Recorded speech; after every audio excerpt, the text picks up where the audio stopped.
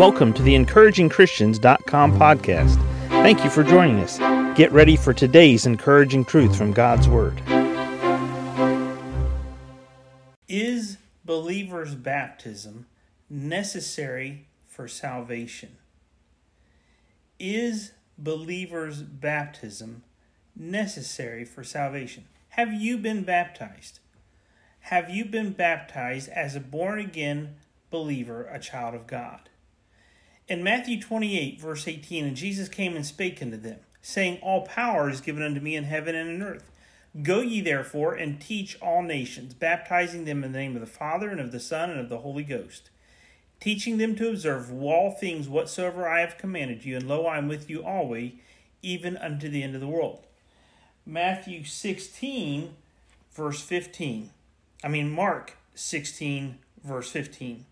And he said unto them, Go ye into all the world, and preach the gospel to every creature. He that believeth and is baptized shall be saved, but he that believeth not shall be damned. Baptism is not necessary for salvation. Believers' baptism, identifying with Jesus Christ, baptism is not necessary for salvation. Baptism follows salvation. Baptism is not necessary for salvation, but it is necessary if we're going to obey Christ. If you're going to be obedient to Jesus Christ, you will follow the Lord in believers' baptism, because Jesus commanded baptism for all who believe in him. That's what Philip took with the Ethiopian eunuch. He took him down in the water. He said, if you believe, then you can be baptized. Verse 16 of Mark 16, He that believeth and is baptized shall be saved, but he that believeth not shall be damned. People take that one little phrase, believeth and is baptized shall be saved, and they say, well, hey, if you have to get baptized if you want to be a Christian. Baptism is a work of grace. Baptism is not a work of grace. Baptism is evidence of the work of grace. Well, how do you know that, Harry? Because in Mark 16, verse 16, he that believeth not shall be damned. Well, who is a person that is condemned to hell? A person who has not believed on the Lord Jesus Christ. John 3:16, For God so loved the world that he gave his only begotten Son, that whosoever believeth in him should not perish, but have everlasting life. Well, did Jesus get his doctrine wrong that he was teaching Nicodemus? Did Jesus get it wrong when he was talking about being believing and being born again and not being baptized yet?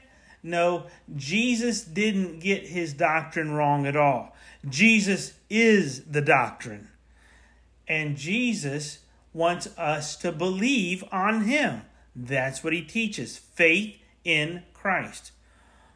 How do you know? Well, remember what Jesus said in Luke 23:43 to the thief on the cross next to him. Today you will be with me in paradise. The thief could not get baptized on the cross before he died, but he still went to heaven.